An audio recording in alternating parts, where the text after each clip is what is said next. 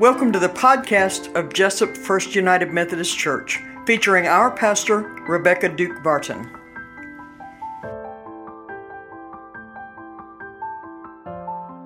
This week's psalm text brings home this message. We are in an intimate relationship with God. There is nowhere we go that God is not present.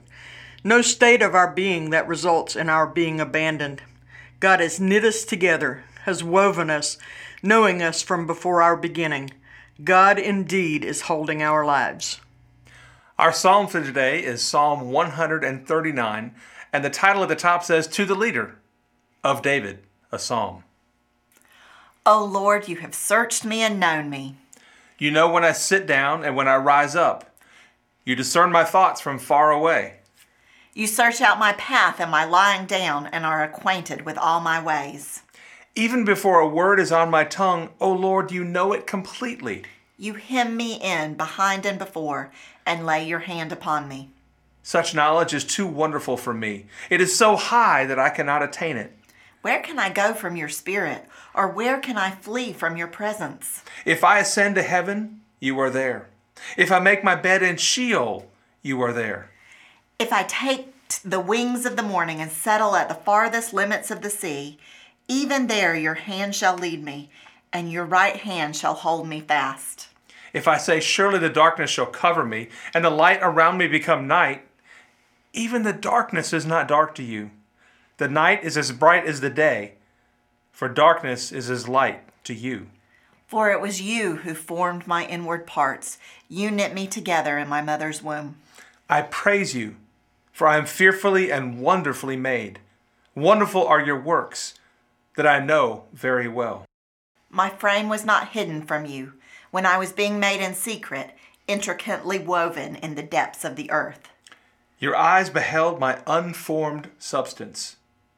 In your book were written all the days that were formed for me, when none of them as yet existed. How weighty to me are your thoughts, O God! How vast is the sum of them! I try to count them. They are more than the sand. I come to the end. I am still with you. We've come now to our moment of Selah, that mysterious word found in the Psalms that invites us to pause. We'll use some handbell music to remind us to take a pause. Take a breath.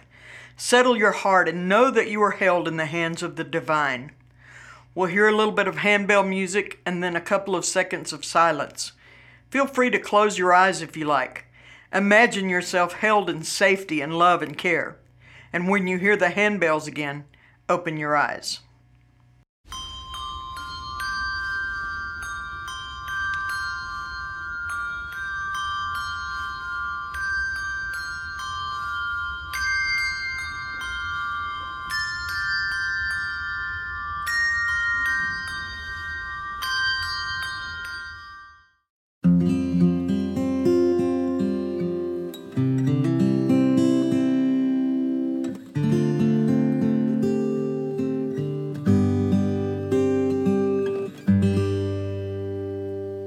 Lift up your eyes, behold the hills, from where will help and rescue come. We call on one who made the earth, who blessed the stars, the moon and sun.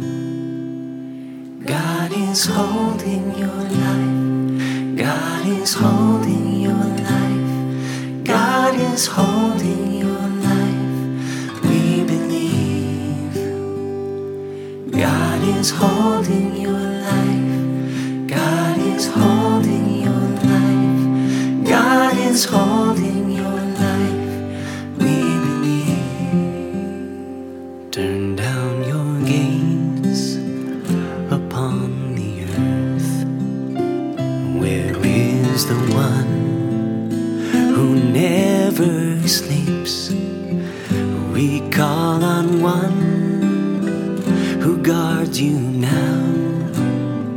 Your spirit's safe in holy keep.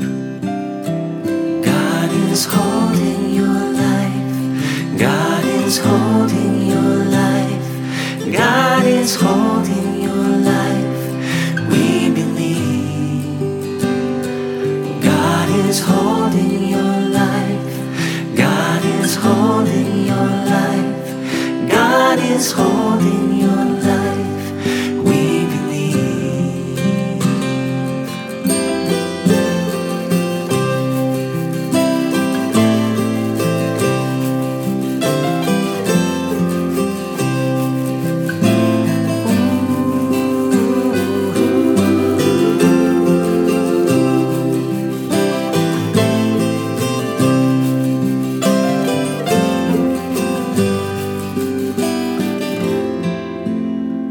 Venturing out or coming home, 'neath heat of day or cool of night, we call on one who hears your voice and comes to heal and keep your life. Oh, God is holding your life. God is holding your life. God is holding your life. We believe. God is holding your life. God is holding your life. God is holding your life. We believe. We believe. God is holding your life. God is holding your life.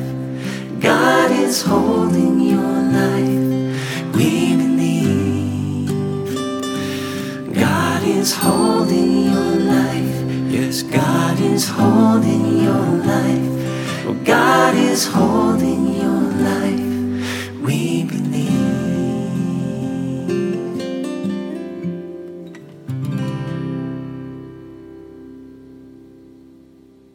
As we follow the life of Jesus in our gospel readings, we go from birth to baptism and now to calling disciples. Our gospel reading is from John chapter 1, verses 43 through 51. The next day, Jesus decided to go to Galilee. He found Philip and said to him, "Follow me." Now Philip was from Bethsaida, the city of Andrew and Peter. Philip found Nathanael and said to him, "We have found him about whom Moses in the law and also the prophets wrote, Jesus, son of Joseph from Nazareth." Nathanael said to him, "Can anything good come out of Nazareth?" Philip said to him, "Come and see." When Jesus saw Nathanael coming toward him, he said of him, "Here is truly an Israelite in whom there is no deceit." Nathanael asked Jesus, "Where did you get to know me?" Jesus answered, "I saw you under the fig tree before Philip called you." Nathanael replied, "Rabbi, you are the Son of God. You are the King of Israel." Jesus answered, "Do you believe because I told you that I saw you under the fig tree? You will see greater things than these." And he said to him, "Very truly, I tell you, you will see heaven opened and the angels of God ascending and descending upon the Son of Man." This is the word of God for the people of God. Thanks be to God. You may have heard the expression yada, yada, yada.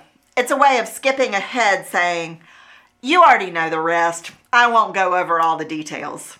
It was made popular in a Seinfeld episode in the 1990s, but Beth Dunwoody taught me that it's a Yiddish expression.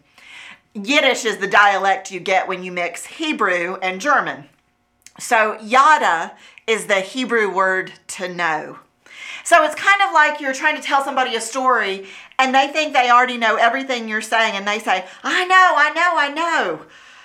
They're not telling you to keep going on with the details. They're saying, come on, just get to the point. Maybe that's what you're thinking as we go through this language discussion. Yada, yada, yada. I know. Get to the point. Okay, so here's the point. Yada in the Bible isn't a way of skipping over the details. God knows us, all the details. He knows when we stand up. He knows when we lie down. He knows where we've been. He knows where we're going. He knows our thoughts. Nothing can hide from his eyes. And yet in spite of that, in spite of the fact that he knows everything about us, He still invites us into a closer relationship with him. We saw that in the gospel. Jesus invited Philip and then Nathanael to follow him, but Nathanael realized Jesus knew things about him before he ever knew anything about Jesus. "Where did you get to know me?" Nathanael asked. Jesus told him he knew Nathanael before Philip had even called out to him to invite him to come and see Jesus. He knew him while he was sitting under a fig tree. Nathanael was quick to recognize that this was the Son of God. And maybe it's because he knew this psalm, Psalm 139. God knows us. He knows everything about us. Such knowledge is too wonderful for me. It's so high, I cannot attain it. He knows our words before we speak them. Yet he still wants to talk to him. He wants us to talk to him. He invites us into prayer.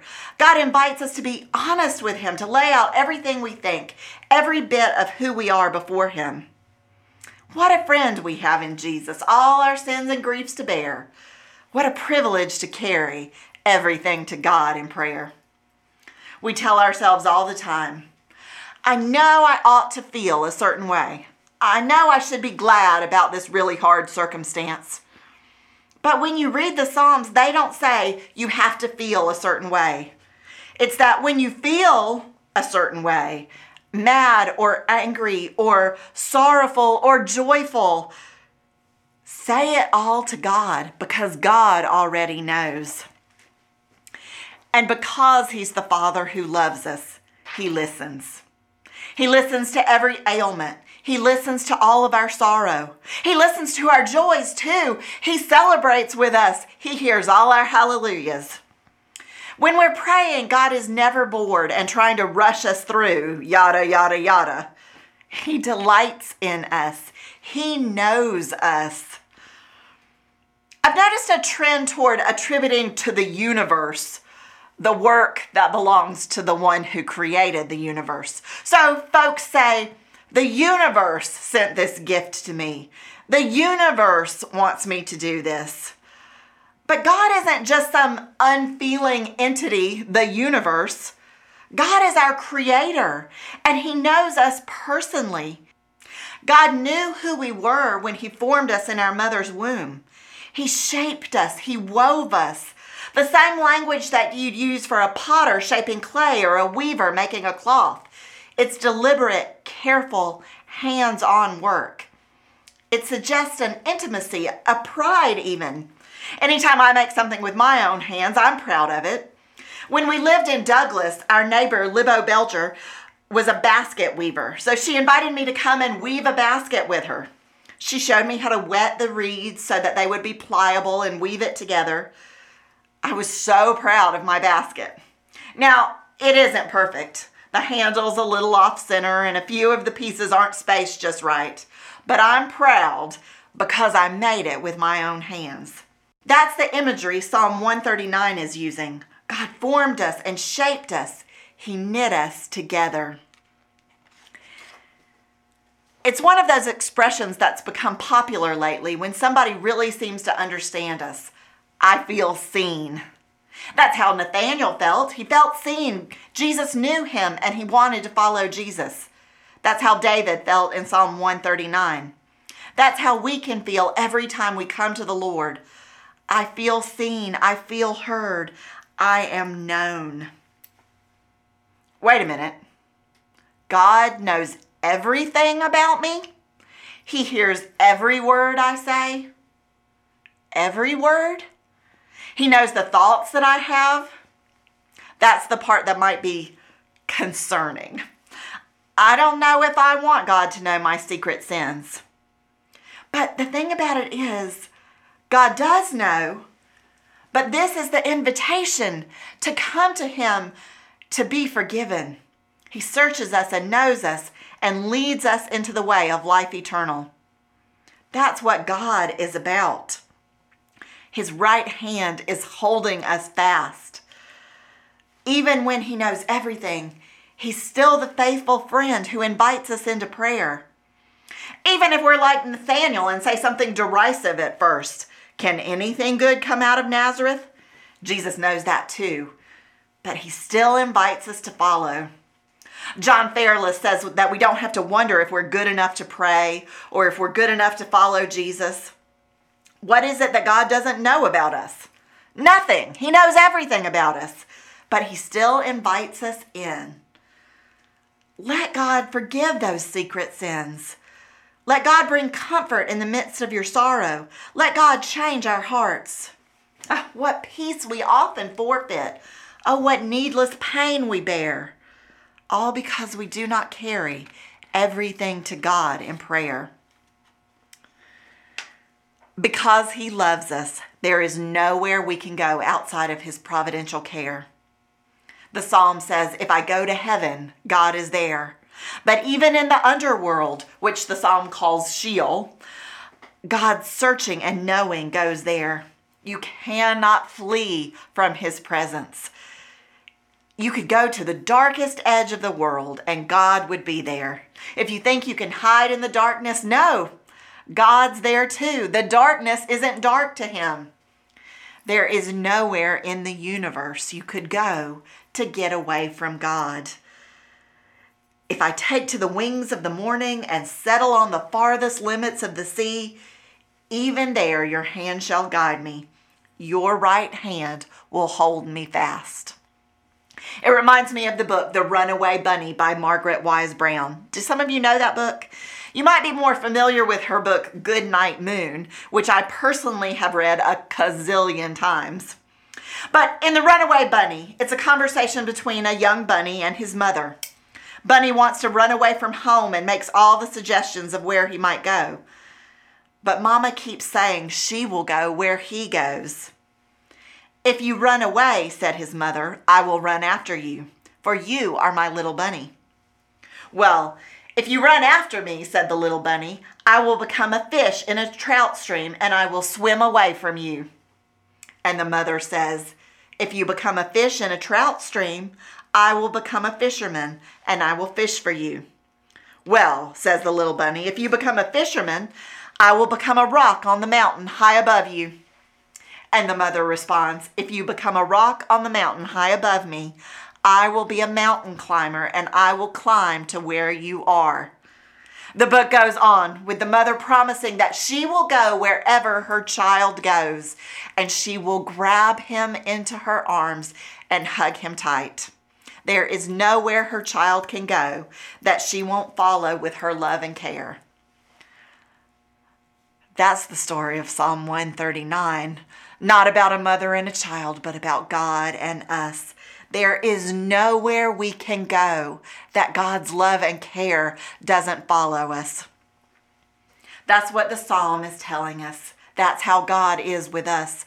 The God who knows us wants us to follow him. He's everywhere we go, bringing us back to him, calling us into closer and closer relationship with him. We read a big portion of the psalm, but the psalm goes on to talk about hard times. Yet those hard times are mixed with these words that God is always with us. That should give us assurance as we go through the coming days.